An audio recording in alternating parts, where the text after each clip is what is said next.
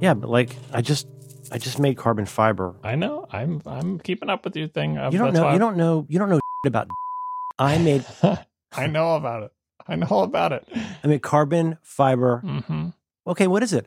Okay, Karnak, what is it? You posted about it on social media. No, that was a test print. That was the 20 millimeter standard even the base box. looks cool. It's space money. It is. I made chainmail. Mm-hmm. I did a quick build, low quality. Hey everybody, welcome back to the program. We can't have all of our horsing around that we normally do because we have if I could say John. Oh, hello, John. Hello, Merlin. I don't want to be roped into your weird, awkward intros that you've been doing for the past. What kind of intro would you like to be roped into? Is that something you talk to a therapist about? Okay. And we got a lot to get to. Welcome back to the program. Now, the funny thing is, I have a hang up about asking people for money. And until I felt like I really needed it, I rarely would ask people for money. Now I ask people for money all the time because I need money. This is that time of year that when we're going to ask you, our friends, for money on behalf of somebody else. And I don't want to make a big deal about it. As far as I know, we don't get any of the money from this. Is that right, John? This charitable thing we're doing? This is an interesting way to start a charity drive, but no, we do not get any of the money. We talked about it last year too, and I think you were equally evasive about it. I was straightforward, you're a little your question directly. No, I think you said something like, "What are you talking about?" Which I consider evasive. Mm-hmm. But it's the time of year where, along with the rest of our pals here at Relay FM, we do the best to raise money for. Give me the full name: St. Jude's Children's Hospital. It's not possessive. I believe it is singular. It is ST.JUDE space St. Jude Children's Research Hospital. I don't care for that at all. Now it's two strikes. And what do you remember off the dome? What the late Jude is the patron saint of?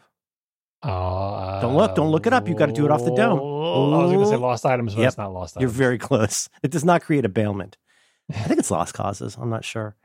So John's going to talk about this in a second. But first of all, please, if you would, consider going to stjude.org/relay, and you'll have an opportunity to participate in some stuff we're doing here. And I don't want to go on about this like I usually do. I don't want to get all emo about it like I usually do. But this is a good charity. I give my own personal monies to this.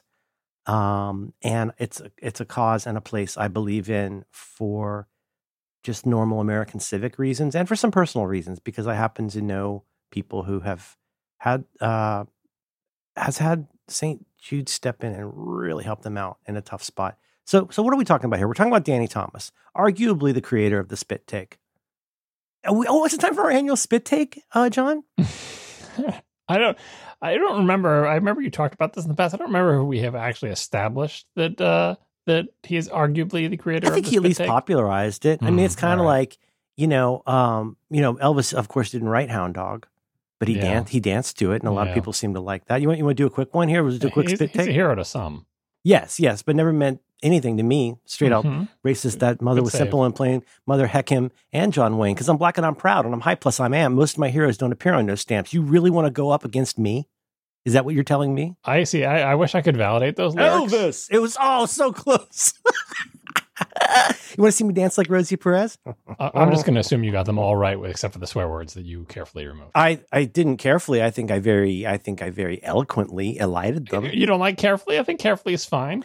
Carefully is okay, but I got flow. And when you're doing, as you know, as the hip hop EA yourself, you know how important it is to keep that flow flowing. I have some things to say about flow, but after the St. Jude. It's that the Progressive Insurance lady. No. Okay. And what else was I going to say before you interrupted me? Oh yeah, we were talking about my chainmail, right? Did I mention that on the regular part of the show that I have carbon fiber? That's not going to be in the show. It is now. Nope. In the pre-flight, John gives me a lot of direction about the constraints under which I will be guided for the next however long he feels like. I sure try. St. Jude, don't make it bad. You go to St. Jude. I'm sorry, we can't afford that. Take that back. stjude.org/ we can't it's fair use. We can't. It's not fair. It's not fair at all. We can't sing Mull of Kintyre. We can't sing silly love songs. We can't do any of those. stjude.org/relay. And Oh, wait, see, I lost the thread a little bit, John. What was it we were talking about before you interrupted me with the St. Jude stuff? I think you've covered most of it. I'll fill in some more details. We're wrapping. You got to keep your flow. That's what we're talking about. Did you write that down? So Relay has been doing these St. Jude pledge drives for 5 years now, and the Relay FM community of listeners and hosts have collectively raised over $2 million so far. I think the goal this year is to cross 2.5 million. So please help us try to reach that John's goal. Not going to say it because he wants you to think he's Squidward. But also the ATP guys and some other shows have kicked in with this. And I feel like you guys and your crazy ass listeners end up raising a lot of that. And it's fun to watch. Yeah, I was the top donor for a little while, but then I got beat out. You have like an $11,000 boy. You had the Agile Bits guys. And then what's the biggest one you guys have had to date? Where somebody wanted to just make Casey do a little monkey I think it was dance. 1Password donated some Agile huge Bits, amount last year. Maybe they'll do the same thing this year because the pledge drive is not even half over, I think. So we got plenty of time. Okay. But tell them a little bit about St. Jude and why we're so enthusiastic about it. Like legit, please. Yeah. So obviously they help kids with cancer. They're a research hospital. So if you have a kid with cancer, they will treat that kid and try to save that child's life. And they will also help the families that have that child. And I know this may sound strange to people who live in other places in the world where... Here we go. Yes, I know. Well, you have to say it because people think, why would I give money to this hospital? You have to say it. You have to say it. It's very why would I give money to unpatriotic. this hospital? They're just doing the things that hospitals do. But in our country, medical bankruptcy is a thing. Tell me parking's free everywhere. Yeah, medical bankruptcy is a thing. It's where you have someone in your family has a medical problem and the costs of treating it bankrupt your family, which is terrible. But in St. Jude, you know what calling an ambulance costs? Yeah, I know. I think it's like $10,000. It's ridiculous. But what St. Jude does is they treat children with cancer and they do not give the families a bill at all. For I heard they don't even rendered. have cash registers. Yeah, no, the families will never receive a bill. And in fact, they will also fly those families out there, pay to have them housing, put up. Food, and it's also that think about this. I mean, kids come in sets of more than one sometimes. And what do you have to give up to go be in another state to watch your kid hopefully get a treatment that'll help? Well, the family can come and they can be together and they get a little place. And and they don't get bankrupted. So the whole family doesn't get destroyed by this child's illness. Anyway, so there's that. But they're also a research hospital. So they're trying to find new ways to cure childhood cancer. When they started, St. Jude started way back in the 60s with Mr. Spit Take guy. Oh, that's what we're going to do. We'll do that. We'll celebrate this with the Spit Take in a minute. And at that time, I believe the survival rate for childhood cancer was like 20%. And today it is 80%, partially due to the research that St. Jude's Children's Research Hospital has done. And they share that research with the world. So even if you don't live in the U.S., even if you have universal health care and don't have to pay for your cancer treatment, giving to St. Jude helps them learn to better battle childhood cancer, and that information is shared with the entire world. So please, we'll be talking about this whole month of September. If you can, please give the URL once again, and I will spell it out because people might think the Saint is spelled out, but it's not. It's stjude.org/relay, stjude.org/relay. Please give if you can. So do like a fun voice, almost like a Edith Bunker voice, and say something. I want you to do it in a real voice. Though. Say, "Honey, I ran over your golf clubs." Oh, Archie, I can't do it. No, you're good. No, lean into it. Honey, I ran over your golf clubs. Honey, I ran over your golf clubs. You ran over it. You didn't have your heart in that. I didn't write it well enough. That was a shame. You have brought shame on the Danny Thomas legacy with that feeble spit take. Okay, pop quiz, hot shot. Who's his daughter? Third base? Yep. Mm-hmm. How low can you go? Death row? What a brother now. Once again, back Marlo Thomas. Oh, all right. So now we can talk about flow. So I listened to and then also, what is the name of the TV program that Danny Thomas did in the 50s where he literally pioneered the American notion of the spit take? What's the name of the show? Nothing. I got nothing. Make Room for Daddy. Yeah. That's the name of the show, John. The name of the show was Make Room for Daddy. Yeah. No, they got away with a lot. They got away with a lot back then because it was a more innocent time, but also not a more innocent time. But like, no matter who says that, it's horrible. Mm-hmm. No, it's bad. It's bad. Real bad. Flow. Yeah. I listened to a podcast called Your Daily Lex, where Lex Friedman talks about whatever's on his mind for like 5 minutes, supposedly every day with month and year-long breaks in between. And he decided recently to do one episode where he just did freestyle rapping the entire episode. And then he's thinking of doing that every Friday. If you would like to sort of calibrate your flow barometer, it'd be interesting for you to listen to one of those episodes. and I'm not going to tell you which end of the spectrum these podcasts will allow you to calibrate your flow barometer, but I think it will be a useful tool. I'll put a link in the show notes. That was a very confusing thing for a person to say. What do you want me to do? You want me to go in? Podcast where Lex Friedman does freestyle I understand. I know who Lex is, John. You don't need to explain the universe to bake a cake. No, not that one. The other one. No, stop it. Don't talk about that. We don't amplify that. It sounds like what you're saying is I should listen to Lex rapping on Fridays, and that will give me a sense of how, in relationship proportionally, is my rapping good compared to a Lex rap? Is that it? So if there was a meter that measured how good flow is, you can. You're trying to tell me I'm a bad rapper? Is that what you're doing? You can use his podcast to calibrate your meter, and then once your meter is calibrated, you can point it at yourself. I'm really surprised. I mean, you got a beautiful, beautiful milk and honey. I didn't say which end of the spectrum. It would be so much more helpful to me if you would. I think probably it's on the opposite of good end. Right. I mean, is there really a good end? Well, I'll die alone. Having flow versus not having it. Yeah, I feel like you have more of it than Lex by a large amount, even though you are both old white dudes. I wrote it all out before we started. Yeah. Well, okay, let me. I'll freestyle one for you. My name is Merlin. And I'm here. I'm here to. All right, I take it all back. So I can't stay mad at you, son of a. Why can't we have cusses on here? I would like it if we cussed. But Jim will probably have to cut it. We want the kids to be able to listen. Oh, what's all this then? This is not European equivalence needs. You can't have cussing on your show, isn't it? Mm-hmm. You ever notice he talks like that? Yeah. Oi! Now in the streets there is violence.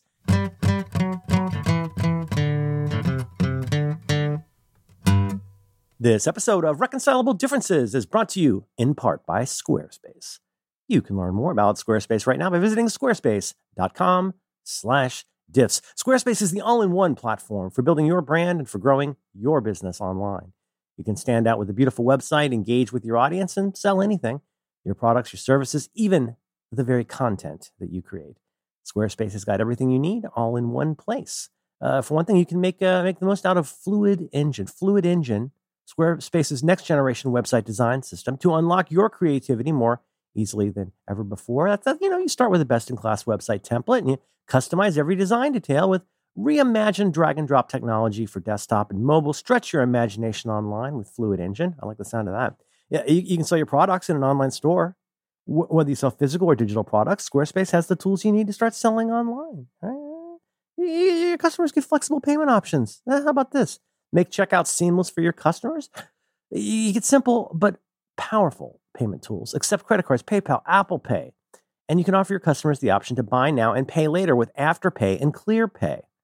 I'm a big fan of Squarespace. They host the Roderick on the Line website, and they get my official okie dokie. So do me a favor, go to squarespace.com/diffs. It's DIFFS. It's going to get you a free trial. And when you're ready to launch, you go to squarespace.com/diffs and use that offer code diffs for 10% off your first purchase of a website or domain. Squarespace.com/diffs, offer code diffs. And when you decide to sign up, you get 10% off your first purchase of a website domain. Nothing wrong with that. Show your support for John Syracuse and get yourself a Squarespace. DIFFS. Thanks to Squarespace for supporting Reconcilable Differences and all of Relay FM. John, there's a segment that there's a segment that you pioneered in the year 2011 called Follow Up, and that's a thing we do on this show with your kind permission for now. What do we have this week for Follow Up? First item, my tile guy. I didn't see this. You just added this. Yeah, it's a quickie. Oh, good. No. I'm just excited. I was like, no. Yeah. No painting tile guys. Yeah. Tile guy ghosted me. Oh, come on. No, really? Yep. You mean like in the sense of as in like nothing? Calls unanswered, voicemail unanswered, email unanswered, text I thought you unanswered. developed a rapport. No. So there's that. And now I have to go. I remember this was the best of all the Tile guys who responded to me at all. So I'm kind of back to square one. Just wanted to update on that. God, that's not funny. No, that's life. That's just life. Well, you should hear outside. They're getting crazy out here. You know how Ben Burt invented that thing where you tap a guy wire with a hammer and it makes the like an X-wing, X-wing probably, right? X-wing laser blast, yeah. But like the spaceship blasting sound. Yeah, they do that outside the place where my office is now. It goes pew pew. Yeah, it's kind of cool. They call it the pew pew machine. Yes, please capture that. And is that PEW-PEW? That is correct. Pew pew. And I just think about all those brave warriors, those people who fought in the Clone Wars. Imagine the PTSD they must get when the road starts sounding like Ben Burt. Yeah, heroes on both sides. Yeah, war. What is it good for? Not this opening crawl. Say it again. Oh, I concatenate that because my version I do is war. There are heroes on both sides. I know there's a couple sentences in between. Yeah. But did you know? I don't know. Do you follow Billy on Letterboxd? You should. I think give you so, permission. Yes. Okay. Yeah, because we've been doing a big tear. Well, the general tear has been Harrison Ford, but the specific tear has been just Star Wars in order. And release order. Yeah. I mean, well, yeah. Well, yeah. Okay. Okay. Well, okay, I Alex thought the order. No, we did, and I'm not gonna say it. I'm not gonna call the website the wrong name, and I'm not gonna call my favorite movie the wrong name. You already did. You already did call the website the wrong name, didn't you? Maybe I just hear the wrong one now. You will. That's the new catchphrase in our house. Outtakes from Frank Oz. I'm not scared. I'm not scared. You will. You will. Anyways, that was the AT&T commercial with you. Ever wanted to receive papers from a machine? Hear the voice of a loved one on the line, you will. And he eats his food. I love when he eats his food. We want 77, 79, 83. We did a little gloss on 79, please. 80. Thank you. Yeah, sorry. And I'm trying to remember. We definitely watched Sith because that's I know there's controversy and there's meta controversy and I'm not going to get engaged in it, but that's the best of those because here's why. You watch that opening. You watch the opening, you see the ships. You see the why do they never give R2-D2 any kind of coverage? Why is he always just out in space? It's really unseemly. Mm-hmm. But I think, and then you get those cool droids, those badass droids on the wings, like who are trying to like, and I they're not on. Oh yeah, I guess they're on the wings. Anyway, go on. Yeah, I don't know if they're deployed in the Battle X. Billy figured out last week why they're called X-wing fighters. Put it on the another like the Beatles as a music pun. And I said, wait a minute. I said, here's what you got to come back to Billy with now. You got to say, why are they called S-foils? Or H-fighters. S, the letter S as in Sam. S-foils. S, are those... The wings on an X-wing fighter are called S-foils, I believe. I think foil is an aeronautics term. And then, are they called Y-wings? Is that the main team that goes in? The Porkinses and all of them? Are those Y-wings? Is that what they're called? There are Y-wings. Is that what they're called? No. Because here's the thing: is that wasn't Luke and his group? They were just defense. They were just supposed to protect the main guys. Then the main guys got blown away, and they had. I know there's a spoilers here. I'm not sure. Well, I'll have to watch. Anyway, it doesn't matter. Ready room scene. I think the opening of the movie, what is it? Retaining the Sith. And the way that looks in outer space, and do you remember the drums? You remember that music? The music is really good. Sure, it's great. But then there's a whole movie after it that's not. I think in George Lucas's pointy little head, I think that is what he wants the movies to look like. I think he achieved what he wanted in that opening scene. And I'm not saying one thing is connected to another, but that's why he goes around and he dithers around. Okay, and we also watched, I think I told you this offline, but we also watched 4K77. Mm-hmm. And like, honestly, mostly me, but even Billy, like the whole time I'm like, wait a minute. You thought that land speeder didn't look cool enough? You redid the land speeder? Like you thought like what? The Cantina didn't look cool enough? I mean, there's over and over. There's just so many things where you're like, and when you pull up 4K 77. Have I talked about it here before? I probably have. I'm sure you have, but you can say again. It's one of the restorations of the 1979 Star Wars movie that they're so similar but different. There's Harmy's despecialized, there's semi-specialized, 4K 77 silver screen, 16 millimeter preservation, 16 millimeter, 35 millimeter. Anyways, it's all in some sense trying to say, hey, look, George can make whatever he wants. I'm happy, but like, let me just see what this thing looked like on a big screen. It comes up, you got the green Lucasfilm letters, and you're like, oh God, I'm home. Chewie, we're home, I like to say. But it looked so freaking good. And then what was my other point about this? Pew, pew, pew was what I forgot what I was going to tell you. It had to do with Star Wars. We've been watching those. Oh yeah, and then of course we got to the other ones. And the last Jedi. No, what's the first one called? Force Awakens. It's good. It's good. Yes, it is. It's very good. It's the best one of the three. Yes. You like it better than. Well, 2, the problem is 2 has a high ceiling and a low floor. I don't love as the you Princess, said on your other program. The Princess Leia kite. Job. He had a very tough job. Yeah, I said that on the Letterboxd D. He had can you imagine somebody handing that to him and being like, okay, JJ went nuts. He basically, I don't know. I don't want to be unkind. JJ Abrams is an extremely talented guy, but like he kind of redid the 77 movie with like, there's so many that are beyond rhymes or echoes, of the first movie. I know, but importantly, he also made sure his movie was actually a good movie, even if you had never seen the original. That was the important thing. I guess. Yeah, he did. I just think Rian Johnson did a pretty good job with the hand. He did, except for the Casino Planet subthread. That is what it gets. Oh, you didn't like those creatures? No, the Casino Planet subthread. Oh, I like the creatures. Nope. What about the space horses? Nope. And if you're gonna escape with a space horse, don't feel like you need to stay on the literal track. It's okay. They don't cut across until way too late. It's really dumb. What about the kid with the space broom? Did you like that kid? That's fine. I like that. You know what I love in the third one is those little guys, who are like mechanics.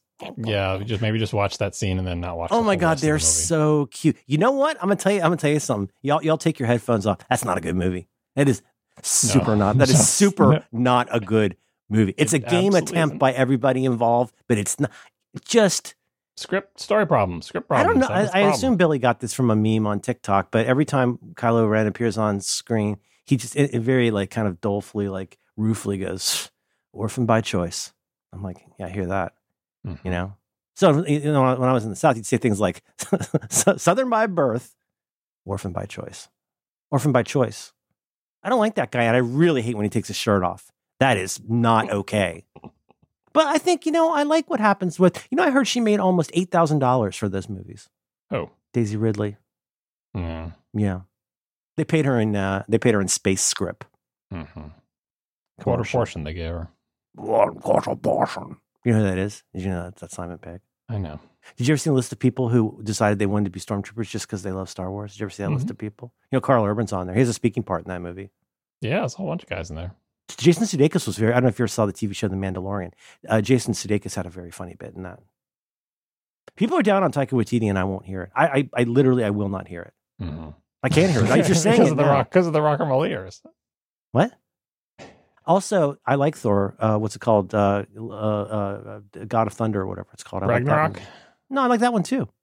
That's got the guy played by Taika in it. It's got Korg. Rock guy. The rock Korg. guy. Korg. Did you ever read Planet Hulk? No, but I feel like I have. Planet Hulk and World War Hulk by, I think is it Greg Pak? Greg Rucka? It's one of the Gregs. All the Greg shows.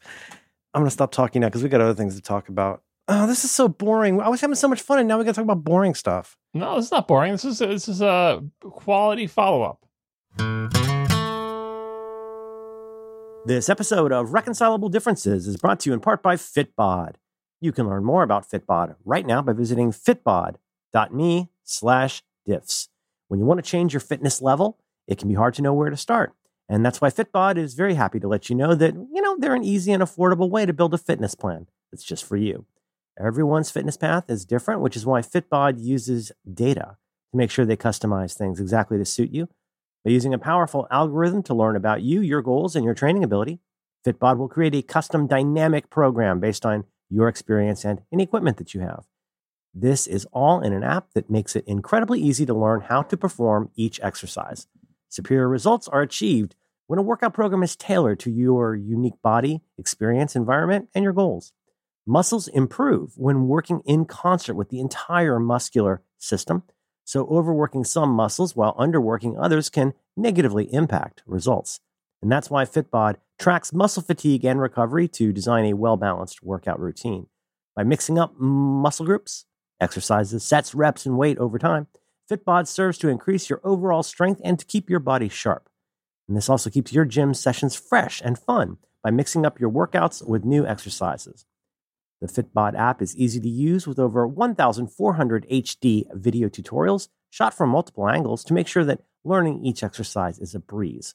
And then you can keep track of your achievements and your personal bests with Fitbod's progress tracking charts. And of course, it all also integrates with your Apple Watch, your Wear OS smartwatch, and apps like Strava, Fitbit, and Apple Health. Personalized training of this quality can be expensive, but Fitbod is just $12.99 a month or $79.99 a year. But you can get 25% off your membership by signing up at fitbod.me/diffs. That's DIFFS. So please go now and you can get your customized fitness plan at fitbod.me/diffs. Just to make sure you know the URL, it is fitbod.me/diffs. And that's going to get you 25% off of your membership.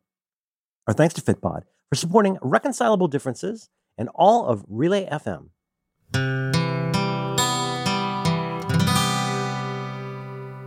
Follow up, the next part.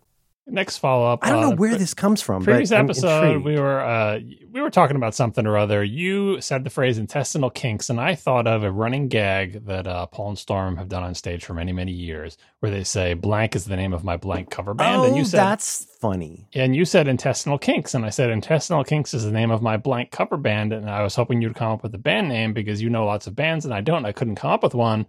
And both of us had trouble coming up with one. I said maybe it was because you only know Canadian indie bands. But anyway, I said, you know what? After the show, I'm going to ask Paul Sabourin, the Paul from Paul and Storm, to fill in the blank for us. Friends of the show. He is friend of the show. He's been on the show on our special episode. If you remember, you can hear it.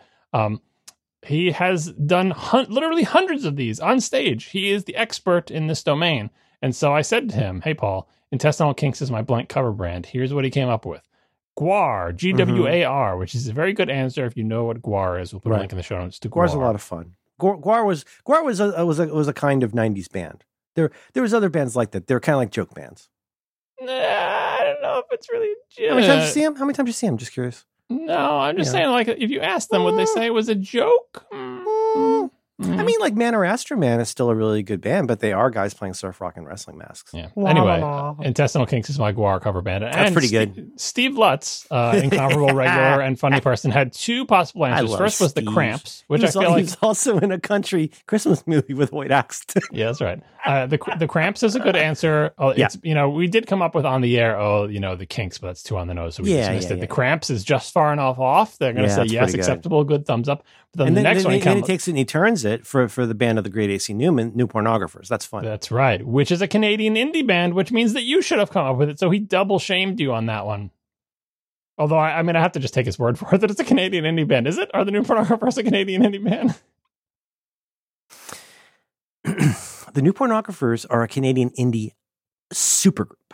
Okay. All right. You got AC Newman. You got a lot of good people. You got a lot of, I don't want to get into it because now this is how I walk into your stupid trap. All right. No, wait. Name a bunch of supergroups. A supergroup is defined as a group. This is a group that is made up of people who are famous from being in other bands. Crosby, Stills and Nash, Asia. Asia is a supergroup? Who are they pulling from? Oh my God. No, why don't you give me a couple? Oh, something where Bono sat in once. No, tell me where Asia is pulling from. John Wetton I don't know. Was the best singer in King Crimson. Steve Howe was the guitar player in Yes. Carl Palmer was the drummer in lots of bands, including Emerson, Lake and Palmer. And you asked Jeff Downs. Now here's where it gets interesting. Jeff Downs was in the Buggles with Trevor Horn. And then then Trevor Horn was briefly in Yes before he produced 90125, which Jeff Downs played on. See, I feel like you were already in supergroup territory. At a certain point, you don't have to have everyone be super famous from other bands they've been in. Right. All right, so we had CCR, Asia. Give me some more. Not CCR. What? Oh, you didn't say CCR? Who's the other one you said? It's okay. It's fine. Crosby, Stills, and Nash. There you go. Sorry. And Kind of Young. Other supergroups. And like, so we're excluding things like charity bands, probably. Yeah. I mean, there was a whole Rat King of bands like that in the early 70s, and Eric Clapton was in most of them. So like Delaney Bonnie and Friends, kind of. I would say, in some ways, at the time, probably Cream was thought of like that. At the time, Led Zeppelin was kind of thought of that, kind of. No, but legit supergroup, like in the really lame way, that would be Asia, who I like 4 songs from. Yeah. And New Pornographer, as you're saying, they were a supergroup in the tiny world of Canadian indie bands. I am pretty sure I did not say that. I added the in the tiny world part, but how would you characterize it? See, you give everybody lectures about healthcare, like you have any idea what you're talking about. And then you say this nonsense about bands, and because it's not like playing video games where you wear a nightgown, nobody's allowed to like care about it.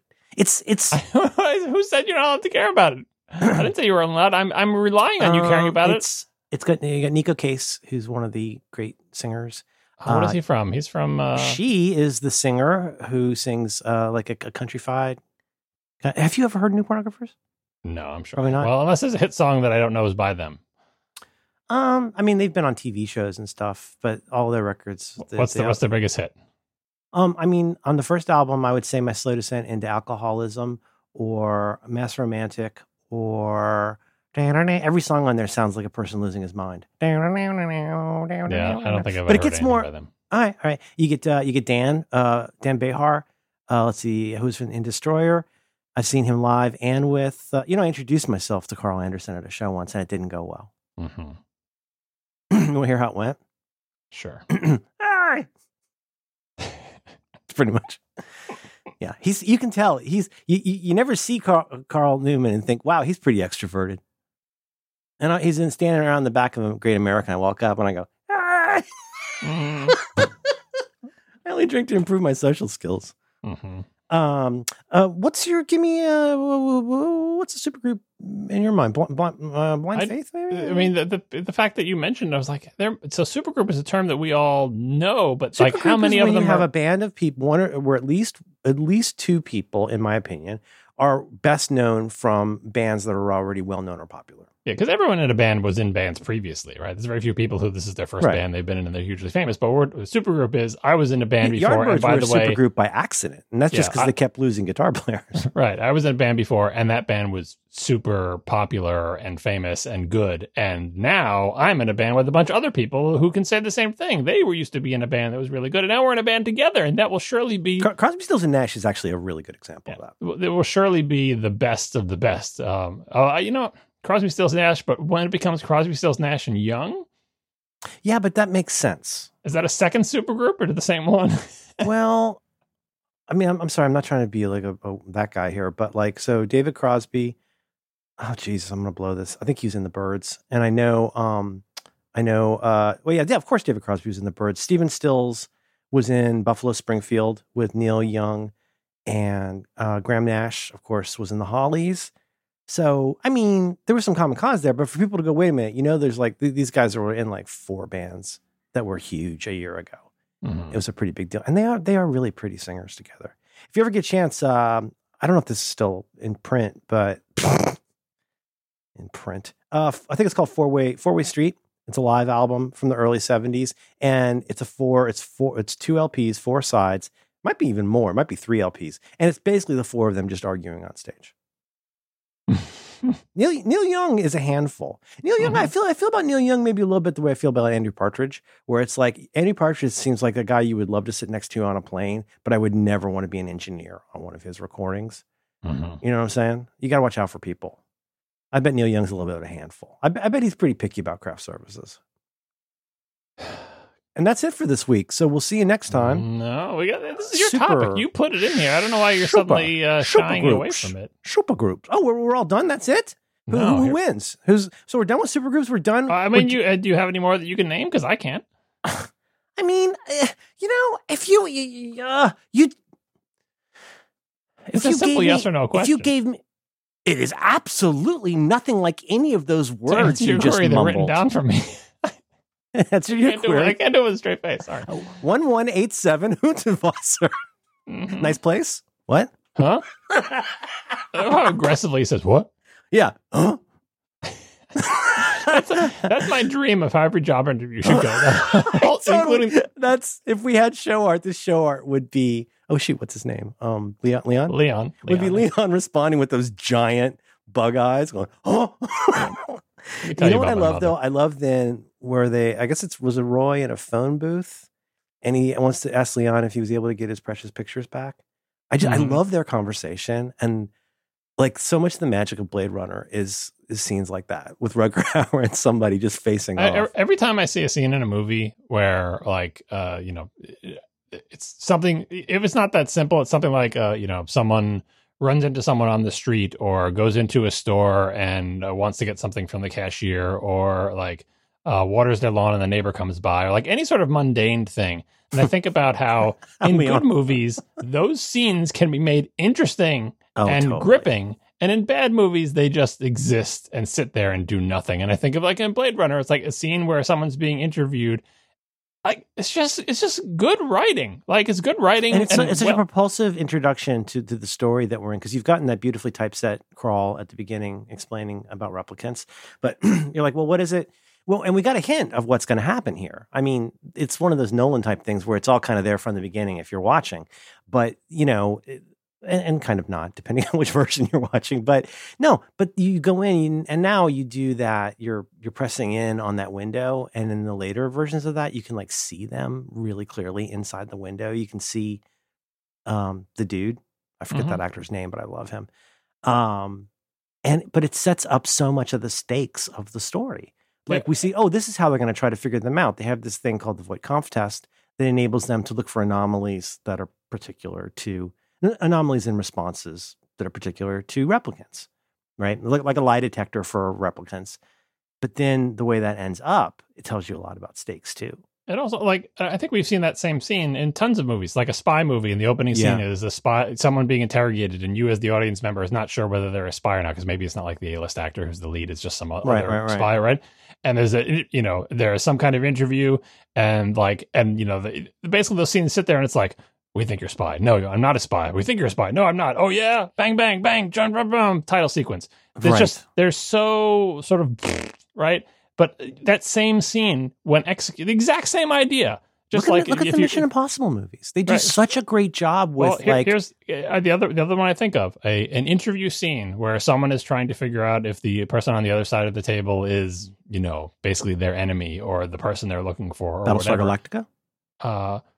So we've got the Blade Runner one. Yep. We've got uncountable other ones in television shows and movies that are boring until the point when they start shooting or running away or like whatever the big thing is. To cop a phrase from Blank Check, before there's a lot of business. Now, whereas we say in the Doctor Who community, time for some running around. Lots of running around and business. And that should not be the good part of the scene. It should be the other part. And so the other movie that comes to mind, be so excited for what's going to happen next, but people treat it like set dressing. Hey, neighbor. Yeah, they just say, well, let's get enough lines back and forth for you to understand that this person's trying to figure out how that person is the spy, and then there's some running and jumping. Anyway, so Blade Runner does it amazingly. Inglourious Bastards. Right? Oh, well, that's not even fair. Oh, I'm just saying, like, it's the same idea of I completely agree. Like, look at the level of execution there. God. Blade Runner, Inglourious Bastards, and like every other movie that does that in such a lazy way. Yeah. I mean, and like, let's just leave it at the most basic level of like, whether that's writing but like there's a YouTube video I've watched 3 or 4 times about the blocking and camera shots in that scene that, again, it's like explaining a joke, but just kind of talking about the decisions that were made about how it was blocked. Well, first of all, there's a reveal, halfway through that scene that when it happens, even if you had predicted that it was, again, this is why there's spoilers suck, but execution is what matters. You can know everything about that scene and it will still work. And you see an eye and you're like, oh my God. And we've already established the rules. There's rules that have been established. We've established that Lanza, something like that, the colonel or whatever, the hunter. We've established that he is going to be unerringly civil, a little bit pretentious. He's very smart, right? Again, John, follow me on this. There's so much stuff they didn't have to tell us. They didn't have to tell us that he's got a certain way he likes to do things. They didn't have to tell us. He easily speaks multiple languages and can keep several different things happening at one time. We get that, like, he's going to press this, the thing of wanting a glass of milk from the beautiful daughters. You're walking right up to the edge. And like, it would probably not be as successful without the intensity and slow reveal of the father over time and what, you know what I mean? Like what he's got to keep up. I totally agree with you. It's good directing and good writing. And just, that's why every time I see great camera work too. Great, just, it's all there. And then you end with the running away and it's just like. Yeah. I mean, that I feel like is icing both of those things. Au revoir, Shoshana. Yeah, like the Blade Runner scene and this one, if you picture them in your mind's eye, they have the lighting in them and the way the sort of the set is set up and the vibe and the atmosphere is incredible. Yes. Totally different. Obviously, Blade Runner is a different vibe than that sunlit, shack at the wooden table or whatever. Both of them have a distinctive look, and that is like, look, they did everything right. And on top of that, also, they have a beautiful look that is distinctive and fitting for the movie, and it's just such a high bar. And that's why every time I see a scene like that, eerie, where it's just a bunch of people sitting and I know, lighting at a table saying stupid lines to each other, it's like, why am I even watching this scene? Why not just show me the book? Like a certain film series that has a lot of what have been called puppet meetings. But here's another one, just in general, the work of Kubrick for that kind of stuff. So you think about how 2001 starts with the flashback, but then like when you're cutting to all the stuff that's going to happen about going to the moon to like observe the anomaly. Just think about this. Just think about what happens with Haywood Floyd on the ship. Like he's the flight is happening. He's there. Anyway, this is meeting with the woman, the scientist that he knows, meeting these two strangers, which gives us a chance to have some exposition that feels totally organic. Calling his daughter, played by Stanley Kubrick's daughter, on the AT&T like video telephone. Like every single bit of that, every choice is doing something to propel that story forward without feeling like you're getting banged on the head with Johnny Exposition title. Yeah, and even in Kubrick's movie, like in that particular one, but his style is, let's say, not cinema verite. It's very stylized, very Kubrick, very locked down. Yeah, right. But even that, the daughter who is clearly like a little kid that actually gets to act like a little kid, unlike in lesser movies where the little kid acts like a tiny little adult who reads off a bunch of stupid lines. What was I just thinking of? So there's another one I was just thinking of. Damn it, I hate my long COVID. The other Kubrick guy was you know what I was thinking of? Okay, so Fincher. Fincher is also great at that. Oh, how about this? Sorry, it's coming back together. I know it's not the first shot. The first shot of The Shining is the VW bug going toward the Overlook. But once you're in the interior, the Jack Nicholson interview. Yeah, you're establishing. But think about how you're establishing. I know, room 237 people, please file a feedback. But you're establishing how big these spaces are.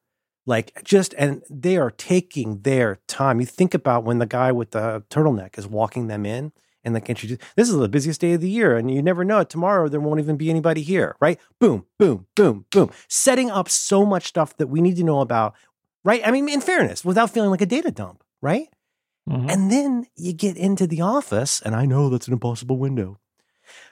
But you get into the thing where we're catching that. Well, first of all, it's a Jack Nicholson is playing somebody in 1979. You get clues about casting, right? But do you remember the whole thing about talking? I don't know if he directly. He doesn't directly address Danny's injury there, does he? It comes up. No. But you get the sense that there's something that's maybe. I don't know, because it's also interesting because he looks like such a 70s dad, but he's really talking more like somebody from the 40s or 50s. Their exchange is very formal, very structured, right? Mm-hmm. Well, it's totally a whole status play happening in that room, and he's Jack Nicholson is subservient and a little bit like Gil. I think he's trying to seem.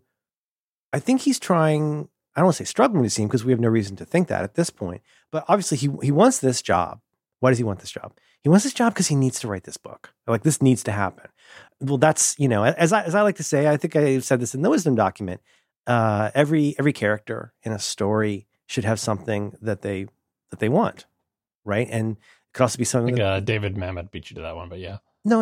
I'm sorry, I didn't invent that. But like everybody in a story should have, sometimes they call it motivation.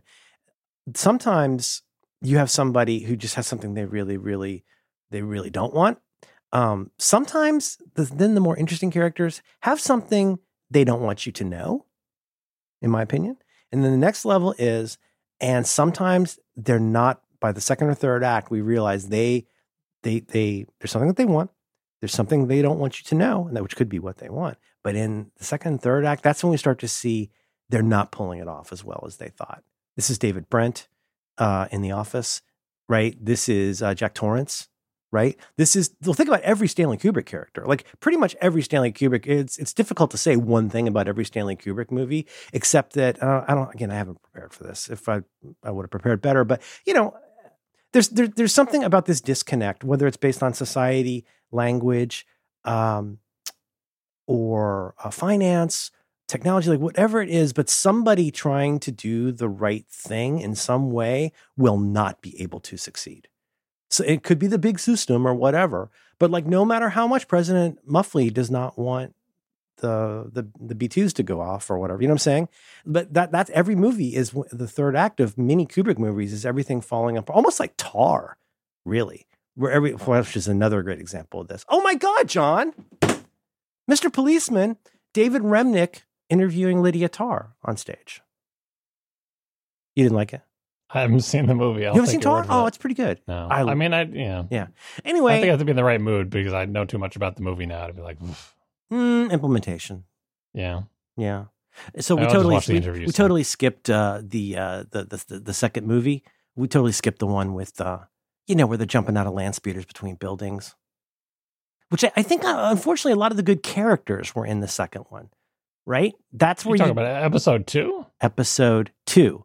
You've got the transforming woman, not that interesting. But don't you have like the guy with the diner in that? Probably. Remember he has like a 50s diner? Yes, he does. I know his name. I just can't remember it. If you all would give me an ounce of credit, Dexter Jetster. Dexter Jetster. Yeah. Why do I know this? Why? I know you want to reclaim the bits, right? I would like to purge that if I could.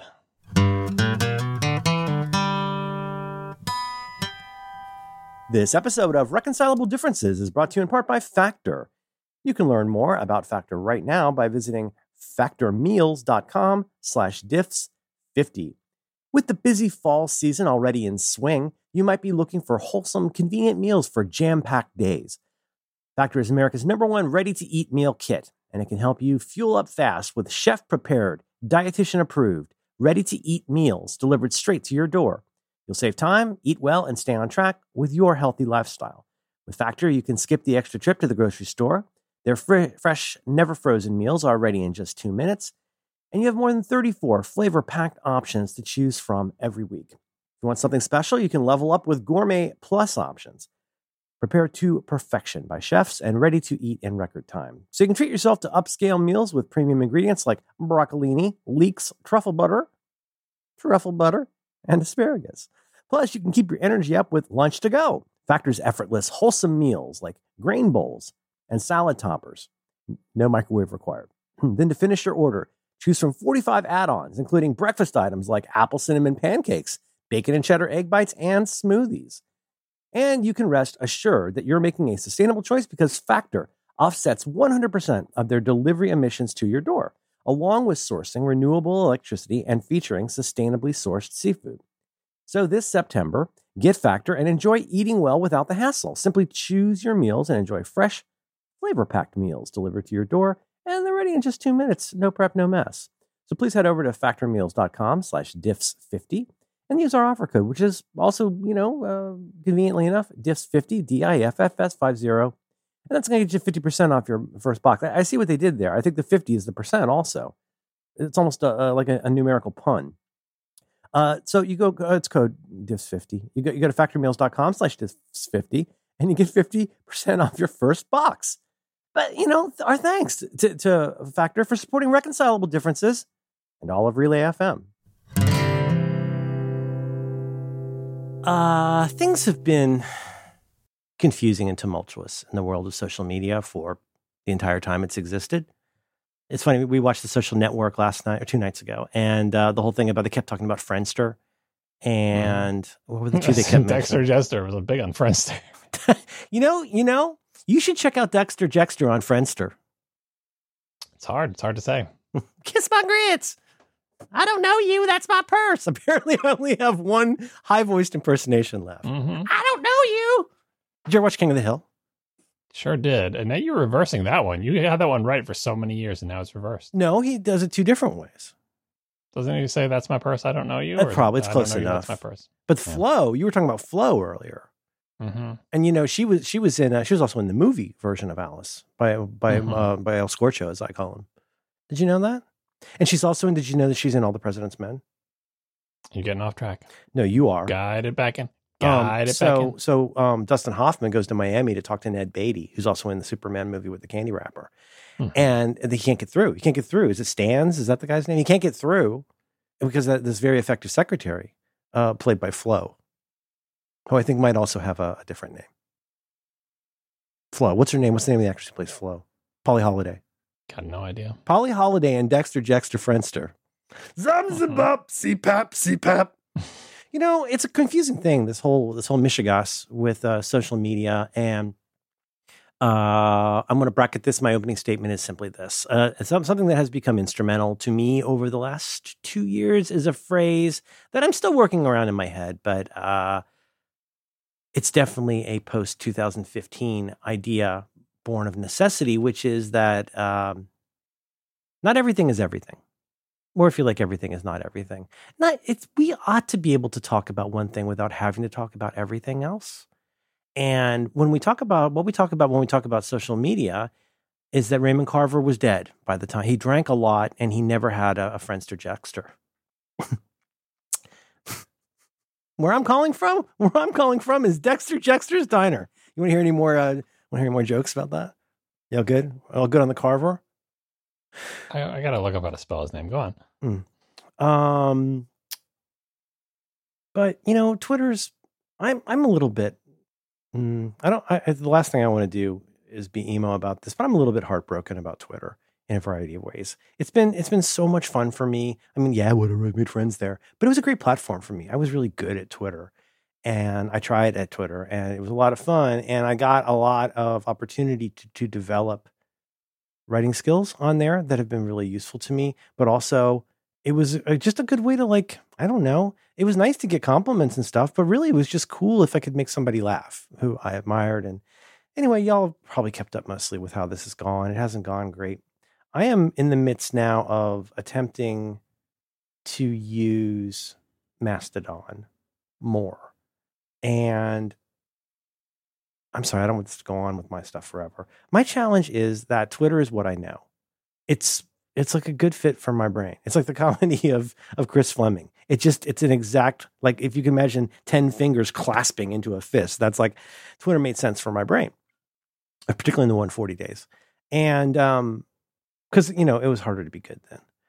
And I'm trying to do Mastodon, but it's a little, I'm trying. And I said 6 months ago, I think looking for, quote, a replacement for Twitter is not a wholesome or good idea. I think if people went back and listened to that today, they'd be more open to what I was saying, hopefully, and hear what I meant rather than what they thought I was being a jerk about. I mean, if you hate Twitter and Twitter sucks, why are you on it? Well, but oh no, Mastodon's different. It's all about the Federation and blah, blah. I got on the Blue Sky stuff. I don't want to, I think I do believe in Mastodon, not least because that's where my friends are. So I guess I kind of wanted to talk about the second thing is the thing that we're going to talk about today that I'm not actually that interested in right this moment. The first thing is Ubisoft, social media, what, oh my gosh, what's happening with that? Look at how that threads thing kind of came and went and came. I thought was this, and I put this in here about a month ago, I think. How do you think we should be supporting a social media platform that we like or that we hope to like, that we think we could like? And I am, as you can probably surmise, I'm being deliberately broad about that. Sure. I mean, like financially or resource wise, your attention, the time that you spend on things, that's a big thing. And if you start supporting a social media platform, do you think it's incumbent upon you to stop supporting, quote unquote, in some way or other, the other ones? So that's my question for you. How do you think we should be supporting? And you're jumping anywhere. I think there's a lot of potentially interesting things here, but how do you think we should be supporting social media platforms we like and want to see thrive? I think it's one of those cases where sort of the high-minded ideals come into play, and in our best moments, we think, I'm acting in response to those high-minded ideals, and not simply following the fastest source of pleasure. Forgive me cribbing myself from Dubai Friday, as opposed to the thing I'm doing to just get through the day. Yeah. And so the key part that I'm focusing on in this question here, before I get to the other parts, is platforms we like. And the lizard brain version of that is like, I just want to go someplace where I feel comfortable, where it makes me laugh, where I know, where everybody knows my name, whatever, cheers, like those type of things of like, that's how I'm going to pick the social media platform that I like. I'm going to go that's where one aspect. Good. One aspect. Right. Yeah. Right. And that is the easy way. That's the easy aspect. Yeah. The high-minded ideal is to say, well, I'm not just a tiny brain stem floating on the internet, one hopes. And in fact, I'm going to take a broader view of this and say, hey, things on the place that I used to like went really badly for a reason. Can we prevent that from happening in the future by picking some place that is different structurally, right? Instead of a privately owned company that is able to be purchased by nutjob billionaire. And even if it's a new thing, because what we're talking about here is keeping something alive long enough to get good or stay good.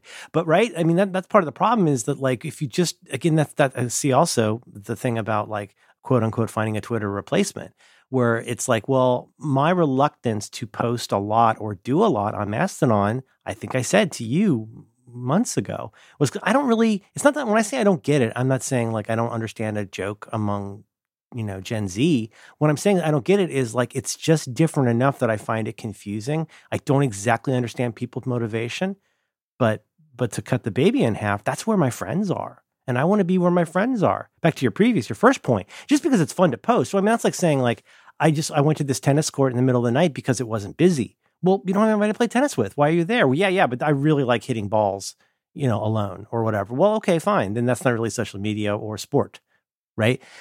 So it's like the part without your friends or the people let's even be more realistic about it. Without an audience. Like, what is the audience you want? Well, I don't know. I just want a bunch of people. Well, good. Anywhere will work fine. You can just shout into your toilet and it'll work out fine. But I do this because I want to reach people with what I'm doing. And like, not because I think I'm a messianic figure, but because I think I'm funny and I think I'm smart and I think I like really good music. And if there are other people who are funny and smart and like the music that I do, why would I not want to be connecting with them on the reg and being able to share this like sliver of Venn diagram on this busy, busy planet, to just have something in common with somebody where you can hang out and talk about pixies or whatever, right? But you have to go where, if your friends aren't there, who are you talking to? Well, so that's the flip side of this is that, so how do you support the platform? What you said before, I think, is basically the way to do it. You support a platform by contributing parts of yourself to it, your time, your attention, your quote unquote content. Where are you putting that? If you have a choice of where you put it and you think it has value, putting it somewhere is putting a chip down and saying, I'm trying to support and make this thing better. And that gets back to the first part is, okay, well, where did you pick? And the high-minded ideal is, for a lot of people on Mastodon that I think some of us have in our heads, is I want to pick a place that is not able to be purchased by a billionaire because structurally it's different in some way. I'm not missing the ads, John. Yeah. Well, I mean, again, I don't, we don't have the answer. And by that, I just mean the ads on Twitter are like really dumb. Right. But like the thing about Mastodon is, sort of say, like, can we envision something that would be better than a privately owned or publicly owned company controlled by billionaires that tries to monetize us? And it's like, well, there's a bunch of other stuff that think they might have a different answer, but none of them have actually figured it out yet. But still, the high-minded ideal is, I'm going to pick one of those. It's your instance, and you get to make your rules, right?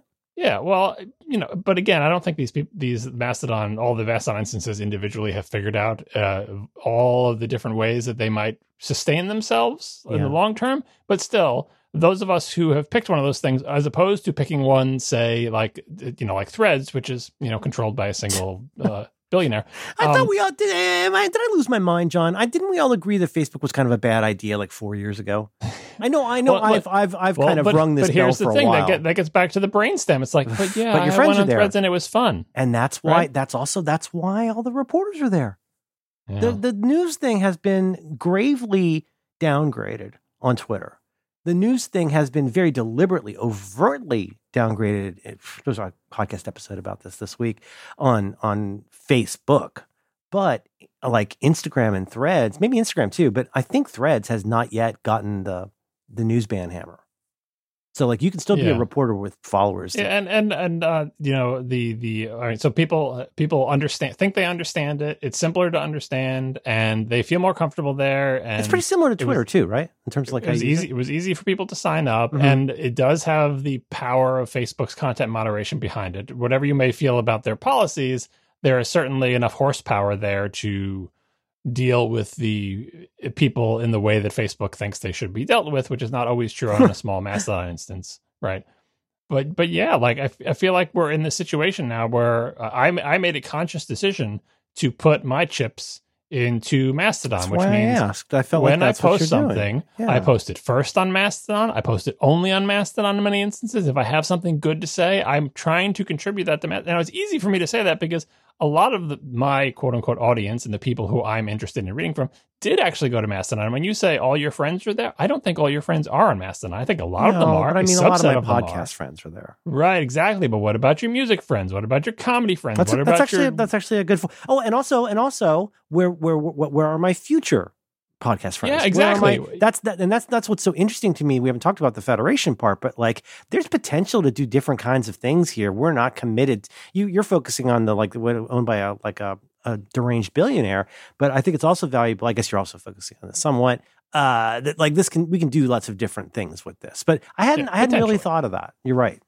Yeah, and so that it's fragmentation, it's difficult, and me making that conscious decision to focus on Mastodon. I mean, I was basically forced to back when Twitter became untenable for me because I could no longer use it as a communication as a way for people to get to me. That was not a big deal. App. Well, like there was at a certain point, like my one pinned tweet on Twitter is like, me and Gruber had the same experience. We went from getting dozens or hundreds of @mentions a day on Twitter to getting zero for days and days in a row. Both of us were getting zero @mentions. I'm doing some of the funniest writing I've ever done, and I don't look at it in terms of stars. It's just that stars are a trailing economic indicator of what's getting noticed.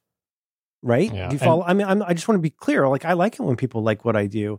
I like it when people, just get to hear what it is that I do. But ever since they goofed up the timeline 3 different ways, there are trailing indicators to let you know that it is not being seen by people. Yeah, or and I think I was getting @mentions. It's just that the feature that was supposed to show them to me wasn't showing them to me, and so they basically broke that entire service for me. And so I said, "Well, they never see it. There's nothing to respond to." Yeah, for like 16 years, I contributed my best stuff to Twitter. I know. And I already had pulled an archive like as soon as Elon bought the company. So I was like, well, this is encased in amber now, and now I need to put my attention and all of my good content, quote unquote, good content, somewhere else. And so I'm putting it on Mastodon. I'm also putting it on Blue Sky. I'm also putting it on Threads, but always Mastodon first. Always Mastodon best. Really? Not all of it. I don't automate. I don't do automated cross posting. I do manual selection of sometimes contributing things elsewhere to try to get more reach. But Mastodon is my primary, right? And that's how I'm supporting it.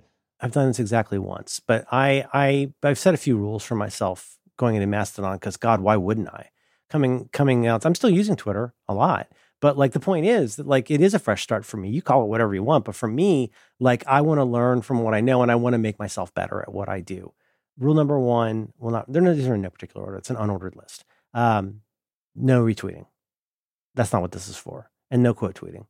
Okay, it's just a rule for me. I don't do that. Mastodon doesn't support quote tweeting yet, so don't worry about that. Yeah, I know. Just even like trying to keep something in a thread that won't annoy people can be difficult. Quote tweets coming soon, any day now. Yeah. Other things also. I don't know. I decided to go in with with my head on a swivel and just be a little bit smarter about it. to something I already try to do so hard, which is to focus on positive.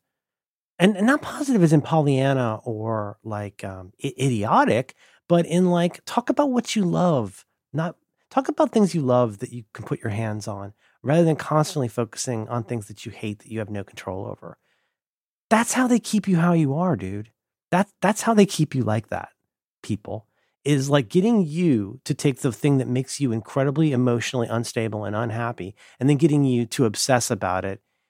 And I know this is true with all men, and most men, and I think it's true with most people. If your brain doesn't know what to do with an emotion in any way, it will become anger. Like that game of Plinko. However, what starts out at the top of the Plinko board is going to end up with anger, and that is addictive. And they know that. And like every time you get out there and quote tweet somebody and go, look at this, fam, we need to talk about. Oh my God, you're carrying so much water for people who hate you. At best, they hate you. They may not even realize you exist. But so I wanted to be circumspect about going into whatever this new thing was. My problem is right now, I feel like, and you know what? You've already answered the question. That's exactly what I hoped you'd say, which is you pay for this with your attention and your goodwill, right? Yeah, and I do this kind of like putting chips on a poker table, knowing full well that I might lose all my money.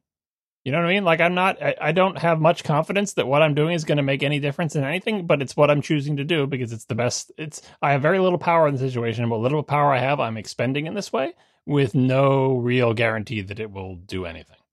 Right. And luckily the stakes are not, the end of the world. Yeah, no, they're not big, but it is super annoying. Like I love Twitter for all those years that, and I think we're all kind of in mourning for it, Oh, I think that's absolutely true. I wish people would be a little bit more okay about saying that in the absence of anger. Hey, here's an exercise for a day. Try this for a day. Try to have an opinion, an emotion, any of those things. Try to have an opinion or emotion about something in the absence of anger. See what happens when your emotions have to live on their own and aren't allowed the coverage of that big bully called anger.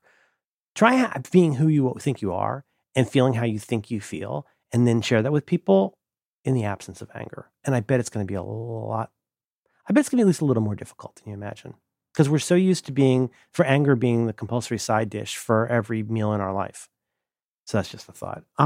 My part of it also is, so the other rule was, don't do that thing that you're doing. Like one thing goes one place, that's it, right? And like if people want to figure out how to subscribe to a different thing into a different place, like do your best to make that easy, but like don't repeat stuff. The closest I got is a couple things. I did a bit where we were watching, I guess it was Paprika. And I did 2 screen grabs that were so funny to me. And I'm sure you know what screen grab. The guy, the like genius guy, what's his name? You didn't like Paprika, right? It's one of my least favorite movies by that director, but I don't dislike it. But there's a character in the movie. God, these movies are so gorgeous. I saw your post about it. Okay, but I'm telling the listeners this because I don't expect you to believe you haven't seen anything I do or you'd be enjoying me. I'm really good right now. I could lie about that, but I'm very funny right now, and it's a bummer. But it's a character in the movie, and he's wearing these. He looks almost like Red 5, like he's wearing like this headgear. But it's so funny. The second I saw it, I instantaneously thought how much it looked like Apple Vision Pro. So I did 2 screen grabs, and his eyes are in different positions. Okay, I used one of those on Twitter, and I used one of those on Mastodon, but they were completely different bespoke jokes. So like, the last thing I want to be is that guy who's just like, oh, hey, check it out. I'm playing at the Dildo Hut Friday at 7 and put it on everything. And those are the kind of people that use a word like content. Dude, I don't care if you like, I do care. I hope you like what I do. It means a lot. It means tremendous amounts to me if you enjoy what I do, but like, you get what you get and don't get upset. I work so goddamn hard on every single thing you've ever seen me give you. It would make you sad to know how hard I try at stuff that doesn't matter. Rearrange the words in the sentence and see if it gets funnier, because I'll bet that's the best arrangement of words in that sentence. You work so hard on it, but then that's one of the reasons that I do put. I mean, I don't put everything on every service, but the announcement posts, like when there's a new episode of my podcast, that's a little different. I put on all of them because I want people to find the thing, and I want to meet them where they are. Do you feel like there's an emerging standard of good taste for that? I mean, everyone hates like mechanical cross-posting, where like you type one thing in one box and hit return, and the same thing goes to 7 places. When Reckdiff goes up, I tend to sometimes I'll because the relay one goes up first, and I'll I'll quote or whatever, retweet that one. But then when our good one with the good logo, and I told you last week, I really love our logo. When that one comes up, I unretweet the other one, and then I do that one. Yeah, you know how that one comes up? Based on when the last. Never mind. No, I do it manually. I was about to get myself in trouble. I do it manually. You've got to be kidding me. That's one of the things you I do. You do it in the CMS? You do so much for the show, John. No, I don't do it in the CMS. I type it by hand into the RegTips account. You go into Twitter and you type that? Yeah, and I do the same thing on Mastodon. And I do the same thing on Threads. When there was one set of footsteps, it was you literally carrying me. Yeah, because that thing broke like years ago. That's true. Yeah, my tweet deletion stopped too. And so I've been doing, now the automated thing broke years ago. Yeah, so I've been doing it by hand. But that's an example of a thing that I do. That's the same post everywhere. It's just an announcement post. I'm trying to meet people where they are. Just so we're clear, I'm not trying to chide you. I could give a fig what other people do. What's important for you and our listener to understand is that I have my own rules that like govern. And why would those matter to you? Well, they don't need to matter to you. But in order for me to feel like everybody else is like, hey, it took me 7 minutes to love Mastodon. I'm spun up my own instance. Blah, blah, blah. And like, how could you possibly know that? That's like you just walked into a diner off the subway and go like, this is now my favorite restaurant. And you're like, okay, well, you don't really need to have a favorite restaurant change. And if you do, maybe you should eat some food before you decide that. How could you know if that's going to be your home? That's mental. So it took me a long time. And here's the other part is that have we satisfied, can we just talk about this for another minute? Have we satisfied the answer to the question? Best way to support it is to put your stuff there and try hard with it. The question isn't what isn't the best way. The question is how should we be? So I think we have to throw in one more possible answer. You're holding me to what I typed in a doc a year ago. Yeah. Okay. It's there. It is there. It is there. The other answer is obviously you can support these things financially. Your instance may have a way to collect money. Mastodon itself, the people who write the open source software for it, may have a way for you to give them money. You can buy merch from them now. But that's another way you can right? choose to do it. Because you need to love it and you need to give it your best effort. Everyone can choose how they want to do that. That's true. Maybe they don't feel like they have lots of content to contribute and they just want to read. And the way that they support it is by, giving $5 a month to the open source project or something. How should I be on Mastodon? Tell me how to be. So here's the thing with you specifically. I see how I've always seen how you are on Twitter. And obviously the audience on Twitter was very different. And even today still is different. Mm-hmm. And I see you coming on Mastodon, not trying to be the same as you are on Twitter, but close enough that I feel like there's an impedance mismatch with the crowd that I follow on Mastodon, mm-hmm. which is not appreciating your humor to the degree that the larger population of Twitter probably would. Mm-hmm. And it's because just all your people aren't here. Or maybe they are here and they haven't found you. That's the thing. I don't know that they're not here. All I know is that they probably haven't found you. Is that a reckon or is that a thing you've heard? That's the thing I feel because I try. It's okay. You're not gonna. It's okay. You're not gonna hurt my feelings. But do you feel like I'm tonally mismatched with what a lot of people are there for? I feel like a lot of people who would appreciate your things are not seeing them because they're not here. But put it in a real way. Don't try and spare my feelings. Say what you really think. Because if I'm wasting my time there, I'm gonna bounce. But I think there's a lot of people like your famous music people. They're not on Mastodon. Mm-hmm. They're not going to see your things. You're going to say some obscure, very funny thing about music stuff. To be famous. I just need them to like music. I know, but like I got a really nice tooth for the other day. If they're there, I don't know where they are because they're not following you yet, and I was never following. Do you think there's ways in which I should adapt better? No, I don't think you should adapt. I think so here's the thing. Well, what am I supposed to do? So am I still go put the music jokes over here and put the computer jokes over here and put the anime jokes over here? I think that's something people probably do. I think Blue Skies for Shuck and Jive. I think whatever this one is, the Mastodon is for computer stuff. Mm-hmm. I don't know. I'm not sure what Twitter is for. It's very sad.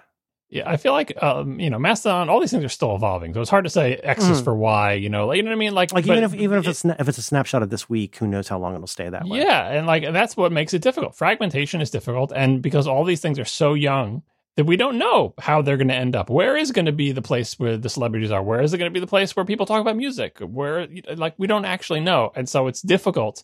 It's like, do I just not say that thing because I know that no one who follows me here is going to care about it? Or do I say it here anyway, hoping that I will attract the people who will like it? But don't you sometimes just want to say something regardless of like how it's received. Yeah, no, I mean, in an unkind way, but like the important part is it's a thing you want to say, not that you think you're pandering to some little birds who want content spin. Yeah, I mean, because I think of all the platforms that are out there, Mastodon people don't try as hard as us, John. I think they don't try as hard as us. It has the best chance of not being terrible eventually, maybe. Yeah, I would say continue doing what you're doing in the hopes that people will find you there.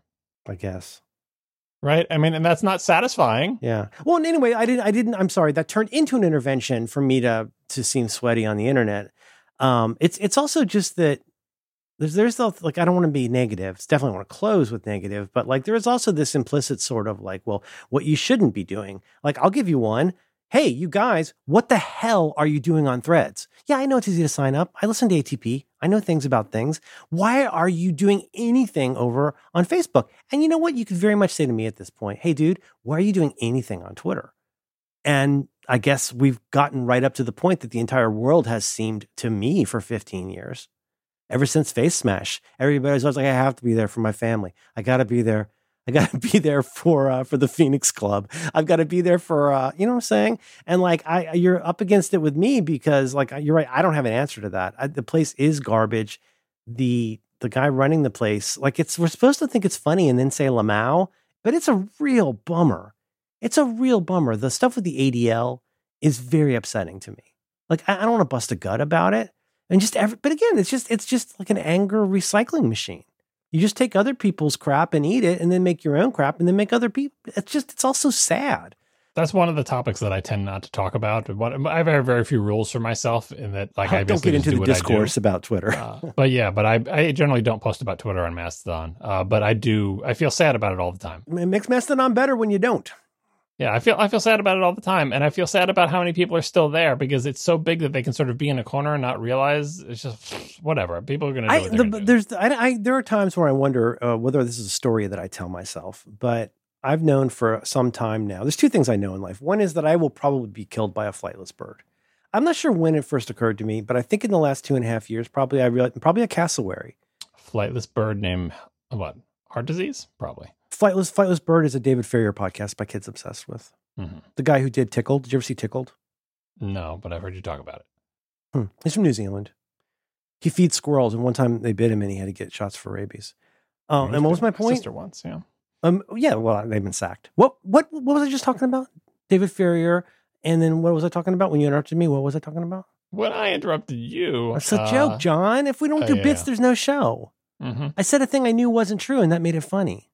Yeah. I was talking about a cassowary will be the thing that takes my life because basically they're a mean bird that can't fly and it's got an axe on its head. I think that one is going to take me out. And I realized sometime back, and if it sounds sweaty, I don't know what to tell you. It's weird. I've always had a very inflated number of followers on Twitter. I have not explored why that is. If you need to know, I didn't ever buy followers. If you're curious about that, mainly, so like there's that list. Like when you first sign up, hey, it's 2008, and you just signed up for Twitter. Do you want to follow Mahatma Gandhi? And you're like, hell yeah, give me some Gandhi, or like Anthony Hopkins, and you're like, yeah. There's that big list. No, so that's the list. Like Sween was on. Believe me, you don't want to be on that list. That's where you get a butt ton, and Rob Corddry was on that list too, right? And there's a different list, which is to like find people to add to Twitter to follow. And probably because I had friends who worked there that I was, friends with. I don't know why. Same reason. I don't know why I was verified. A friend of mine who works there said, "Do you want to be verified?" And I said, "Yeah."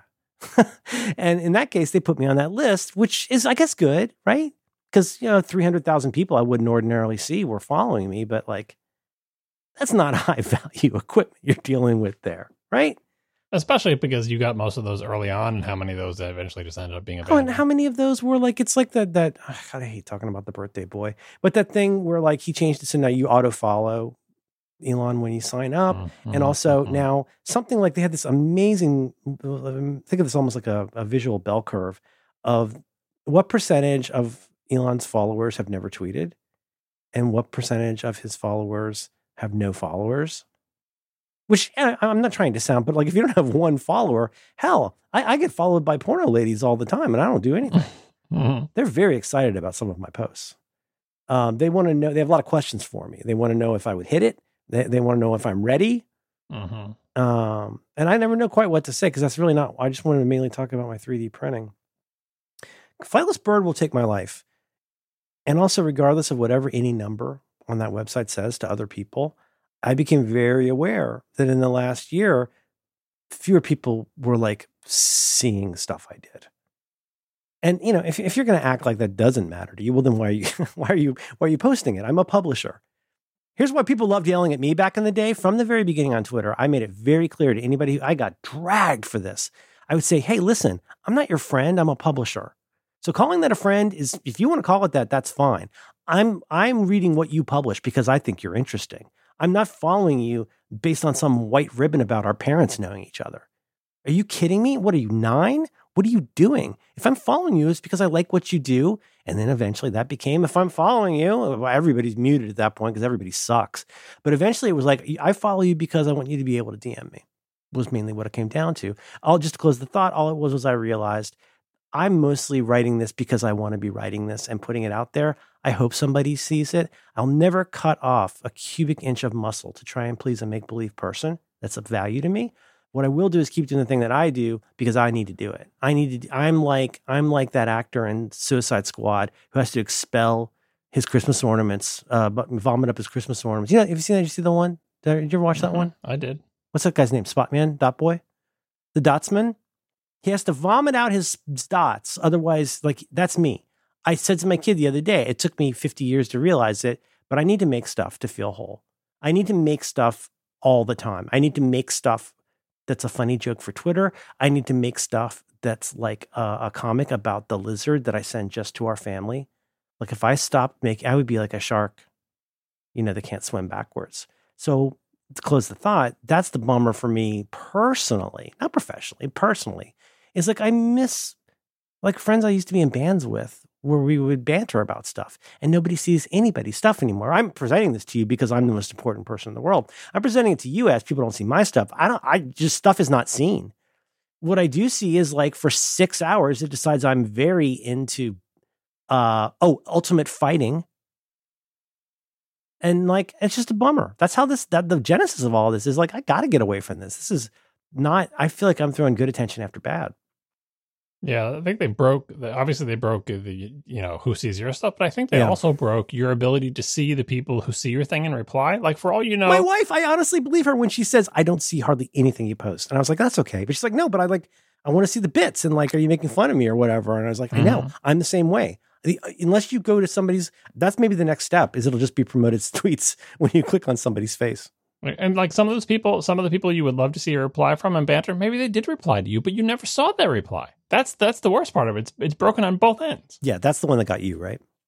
Yeah, no, because for all you know, that could be happening. For all you know, the person who you would love to hear from sent you a witty reply to your witty post, and you just never saw it, and you're sitting there thinking, "Oh, I guess they never saw it," but they did see it, and they replied, but you never saw their reply. And I think, I mean, in terms of this is going to be heavily colored by the fact that I'm talking about me and you, but like. There's a little bit of like with our show art, there's a little bit of Venn diagram about like comportment in terms of like how we think you should treat other people. I think like whatever, we're not Boy Scouts, but I think we both tend to agree that you should be respectful and kind toward other people. The things that we want to be respectful and kind about are sometimes quite different, but those came together at the idea of, hey, if somebody talks to me on Twitter and it's obvious that they like what I do and they're not a jerk, of course I'm going to talk to them. How in the world would I not talk to them? I hope it's what Kay Hanley from Letters to Cleo thought when she talked to me. It's like, this guy doesn't seem like the worst in the world. He's probably not going to threaten my life if I say thank you for that compliment.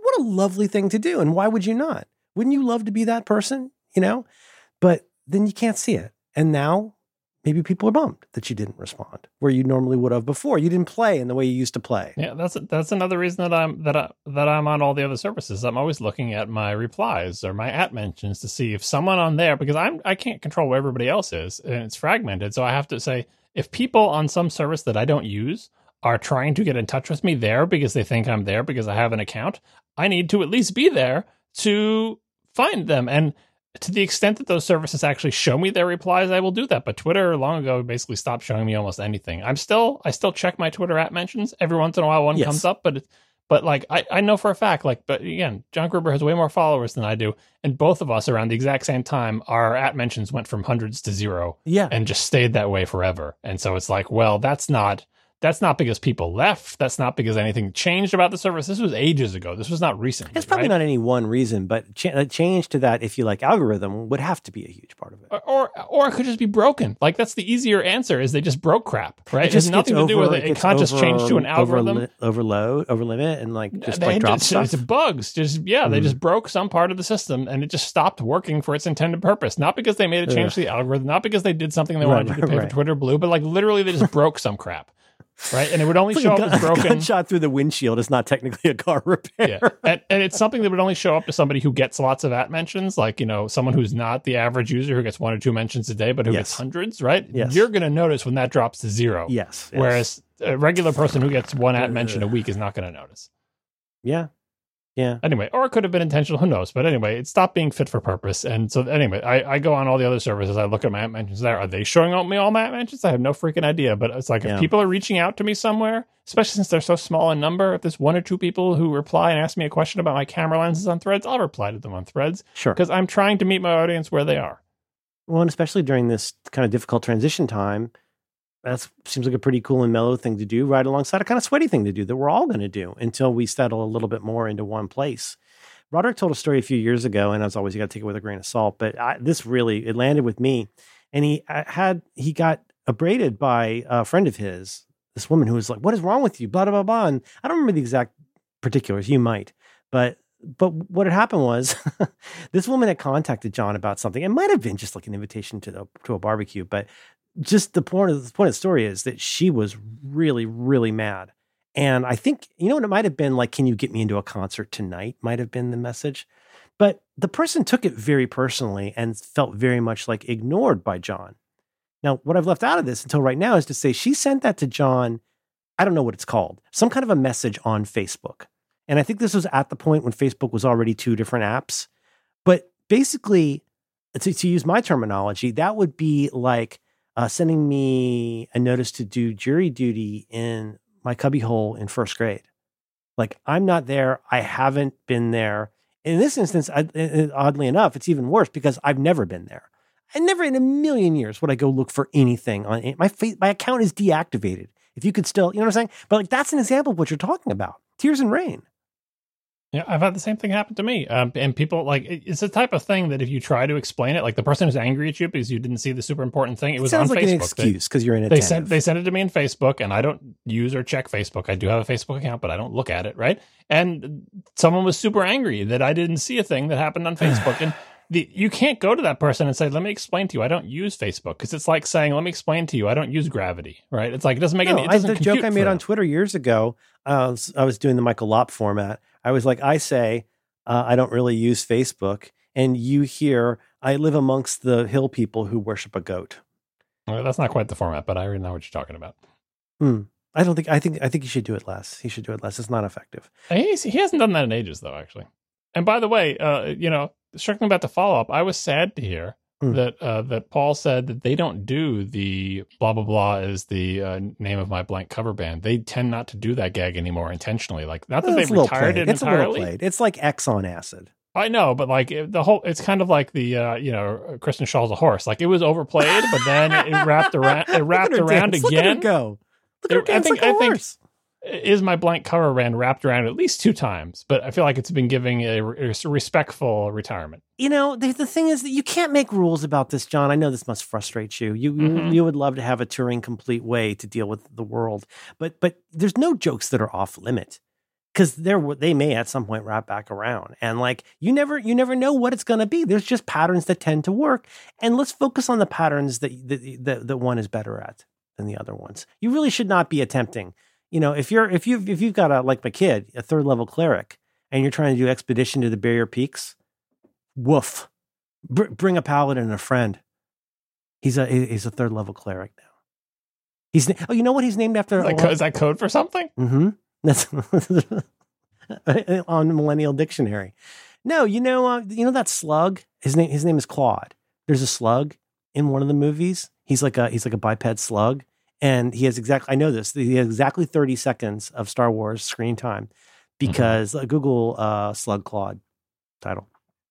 And because he has 34 seconds of screen time, and Billy's watched it many, many times. Anyway, as a cleric who's a hippie. The cleric used to be in a cult, but didn't know it was a cult at the time. A cleric who's a hippie? That seems redundant. I'll file feedback. Saving throw my ass.